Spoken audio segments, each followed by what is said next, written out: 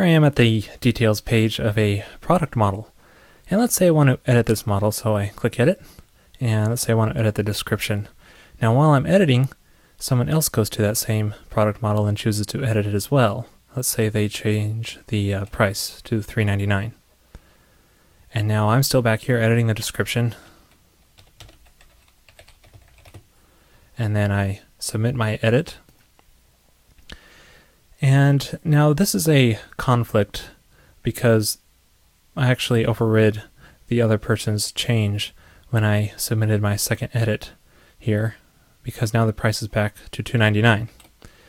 And now in many cases, many sites, this isn't too much of an issue because people are usually not editing models all over the place, and it's not much of a coincidence that this happens.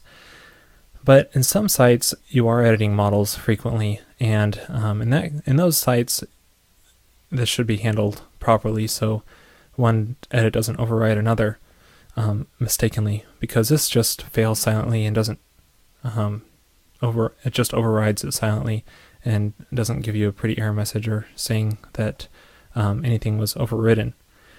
And one way to resolve this issue is through optimistic locking. And the way that works in Rails is you add a lock version column to the table, in this case the products table, because this is a product model. And Rails will automatically increment that lock version every time the product model is successfully updated. So if we pass that version along in the form, Rails can tell if that version is out of date already and will raise an error for us. So let's try to add that functionality to this site. First, we want to add a column to the products table. So do script generate migration.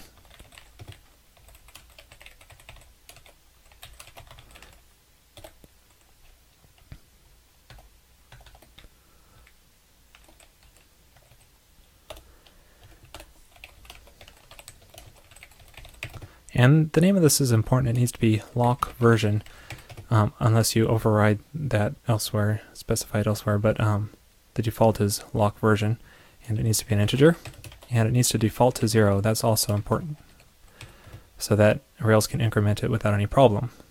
And I'm just going to say a not null.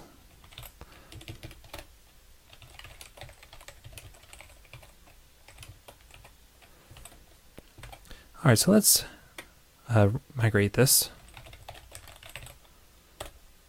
So now we added that lock version column to our products table. And the next thing we need to do is pass it along in the form. So we have our form partial here for that product model, and I'm just going to pass it as a hidden field.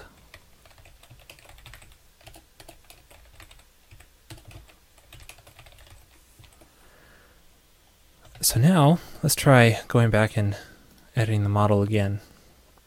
And let's view the source. And you can see that our hidden field column for the lock version is now at 0, because that's the initial value. Let's try repeating what we did before, where we update two products at the same time. Let's change this price to $3.99 again. Update that. So now the lock version, when it's successfully updated, it gets incremented to 1. But back here in this old form, it's still at 0. So when this product is submitted, it will try to set the lock version back to 0.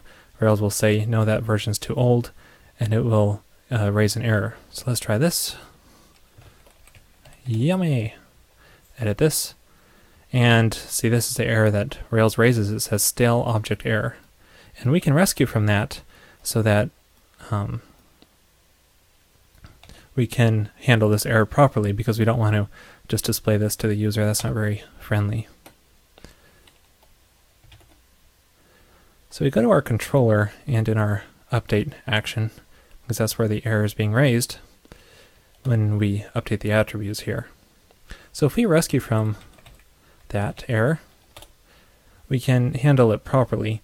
And this is really up to you as far as how you want to handle this.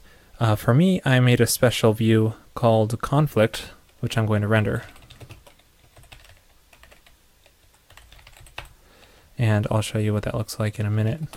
And I'm also going to reload the product model so that the changes that were made through the update gets reset to whatever changes were made originally and are in the database. Okay. So those two changes, and let's take a look at the conflict view so we can get an idea what that looks like.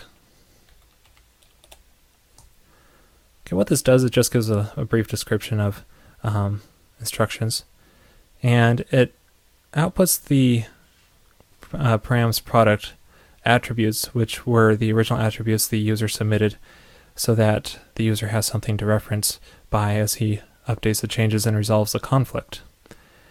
And then it shows the edit form again for editing that product, and we hit product reload, so this edit form will actually be the new edit form with the new price, $3.99, and they can look at their attributes up here.